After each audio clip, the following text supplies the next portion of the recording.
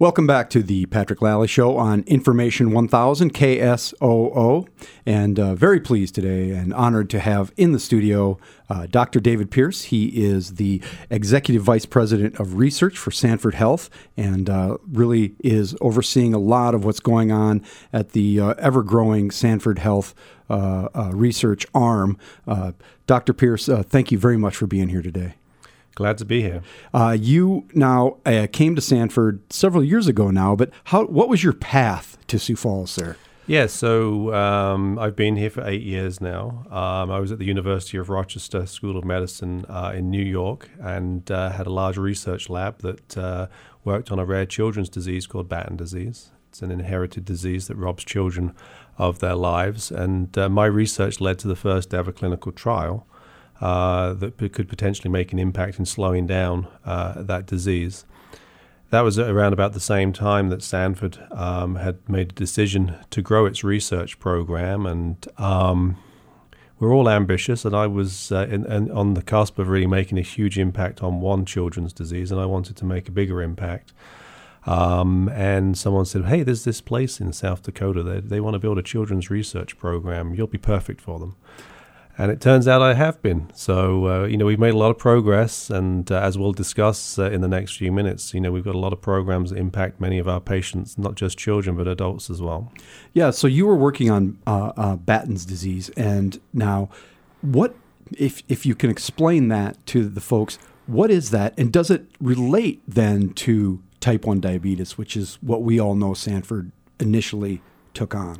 Yeah, so Batten disease it's a rare brain disease. It's this. So let me take a step back to explain it. So we're all made up of 3.2 billion base pairs, a genetic code. You hear about the human genome. It's a computer code. We all carry mistakes in that code, but that's okay because we have 2 copies of that code. We have to, that's how we become moms and dads. The 50% of the DNA comes from mom, 50% comes from dad.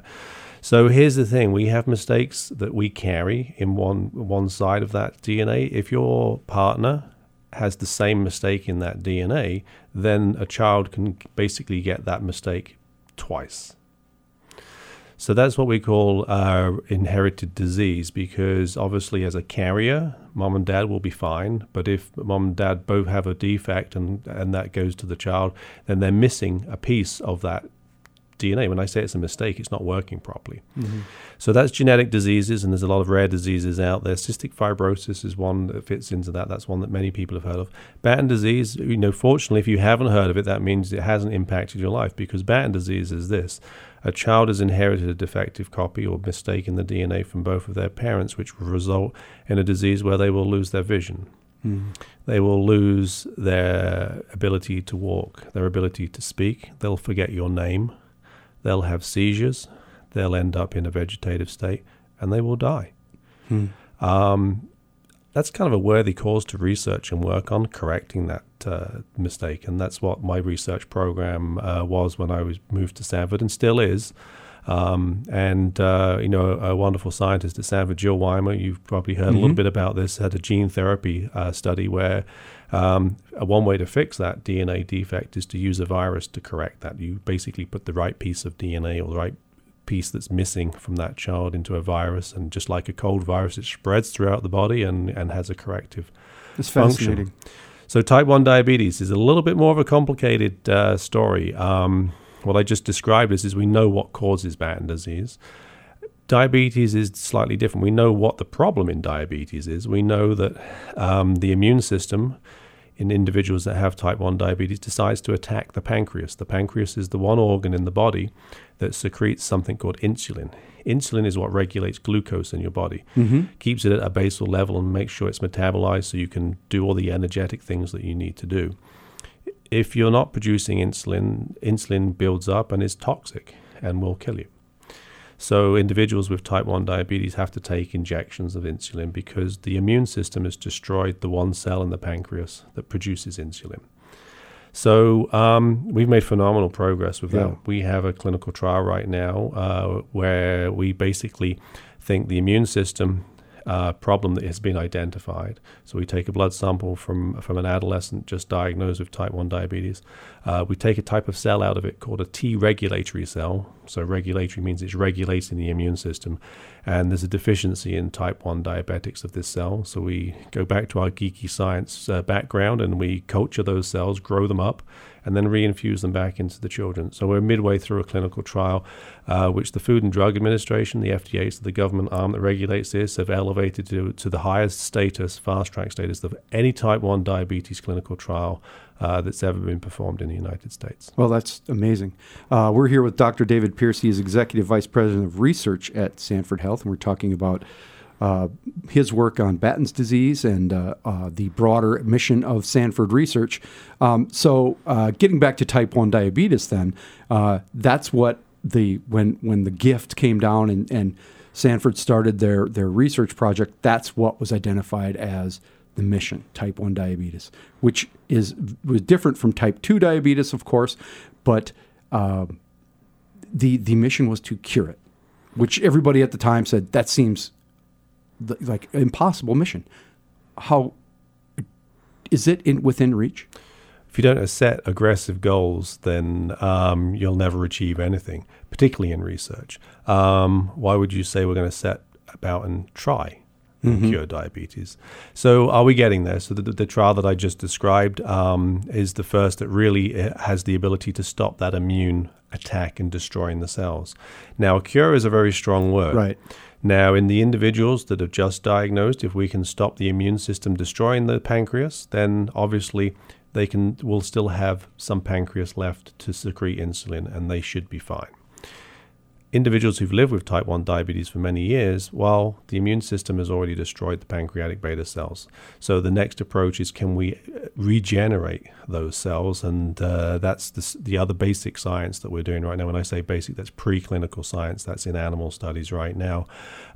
Because if we can stop the immune system destroying the pancreas, we still need to rebuild the pancreas in many individuals with type 1 diabetes. So the earlier you can diagnose somebody and start the process, the better chance you have. Absolutely. Is it that simple? That's for every disease. I mean, really, the premise is the earlier you diagnose, the earlier you can put a corrective nature in there. And then get to the bigger picture is really if you can prevent a disease. And that's really where a lot of research is taking us right now. If you can actually diagnose a disease or know that you're susceptible to develop a disease, you can maybe prophylactically treat that disease and stop it ever happening. So now you're the head of research at Sanford. So you get up in the morning, and then what happens? So I go to the gym every morning, Sanford Wellness Center, and work out. And I do that obviously to stay in shape because I have a busy life, but because I like to drink beer sometimes as well. But also, first thing in the morning, it helps you clear your mind. When you're just working out what's my day ahead, and also as someone who's really a scientist, but also an administrator, those ideas pop into your head. And that's an interesting thing. You've read something the night before or had a discussion with somebody a few days, and you're getting a bit older, so it takes a few days to permeate into your head, and working out is a great way. So I work out, come in to the office, put the kettle on and make a cup of tea, retain that Englishness there. And then my day can vary from meeting with physicians about new ideas for clinical trials, new partnerships and collaborations. One interesting thing, though, which is very unique to Sanford, is as the leader of research, I'm part of the corporate leadership team for the health system, which is very unusual to have the research at front and center in terms of how is this organization going to be in the next month, 3 months, 6 months, 12 months, few years. I mean, it's very forward-thinking by our CEO, Kelby. So that also involves a lot of meetings. I'm in a lot of meetings. Yeah. I have a great assistant that leads me around. I follow my cell phone around in terms of the meetings. Yeah. But it's good because, Sanford is such an integrated system. Meetings, because why we've been successful, particularly with clinical trials, is that I sit at that table and work with the clinical operations sometimes. You can't put a new treatment into an individual if you don't have a partnership with the health system itself. And that's the truly unique part of Sanford Research. Do you get to go into the lab then much anymore? I still do have a small lab. One of my proudest moments this last year is my last student, because I don't have time to mentor students anymore, but my last student, so my 12th, gained a PhD with me. So I have a couple of senior scientists that still do some research programs. But they'll tease me a little bit, saying if they've moved the lab around a little bit, I probably wouldn't notice. So you were involved with the med school as well, the University of South Dakota Med School, doing some partnering with them, because that's part of Sanford. Yeah, so we have a number of partnerships with them. So I meet with the Dean, Mary Nettleman, on a regular basis because we have a number of partnerships. That I think one of the more successful ones is that the graduate program, where we do have students that come in to do a PhD. We've partnered with them for a PhD program. And a shout out for SDSU is we have a joint PhD program with South Dakota State as well. And what are they studying for those PhDs? So the PhD with USD School of Medicine can be in what we call biomedical sciences, and with SDSU a PhD in biochemistry. Got it. But you're not going to do that anymore. But other people are continuing to do that work for you. Exactly. We've gone since I've been here for that 8-year period. Sanford Research has grown from that 65 individuals to the 450 that I talked about. That's amazing. We're here with Dr. David Pierce. He is Executive Vice President of Research at Sanford Health on Information 1000 KSOO. But the work you're doing, you've touched on it a little bit. It's more than diabetes. Give us some examples of some of the other projects that you're involved with. Yeah. Bottom line is any research at Sanford has to be patient-centric in terms of it's going to make an impact. Whether it's still at the bench in that dish, something that could potentially be curative for an individual with a type of disorder, is very important to us, to the clinical trials that I talked about. So one of the clinical trials that we are at the forefront of right now is in adipose-derived stem cells, or fat-derived stem cells. So despite working out, I have a bit of a midrib here in terms of some fat. Embedded in those cells are embedded in that fat are stem cells. So we can take some of those, and we have a clinical trial right now that we've just closed recruitment for, where we're the first in the United States, where we've taken, literally just sucked some of that fat out, dissolved really all of the fat away so we could collect those stem cells, and they've been injected into a rotator cuff tear of patients with a small rotator cuff tear, on the basis that if this is a viable option to avoid surgery. Stem cells gets a bad rap sometimes. Well, I just described you as taking something from my own body. Right. By the way, I have plenty to contribute if you need any more. Okay, but you can take these cells from your own body, and because they have a regenerative capacity and a healing capacity, put them in another part of the body. It's like Tommy John surgery in baseball. Right. You take a piece from here and put it there. Amazing. We're here with Dr. David Pierce. He is Executive Vice President of Research at Sanford Health, and we've been talking about type 1 diabetes and Batten's disease, and we're going to go into more about Sanford's mission right after this short break. This is the Patrick Lally Show on Information 1000 KSOO.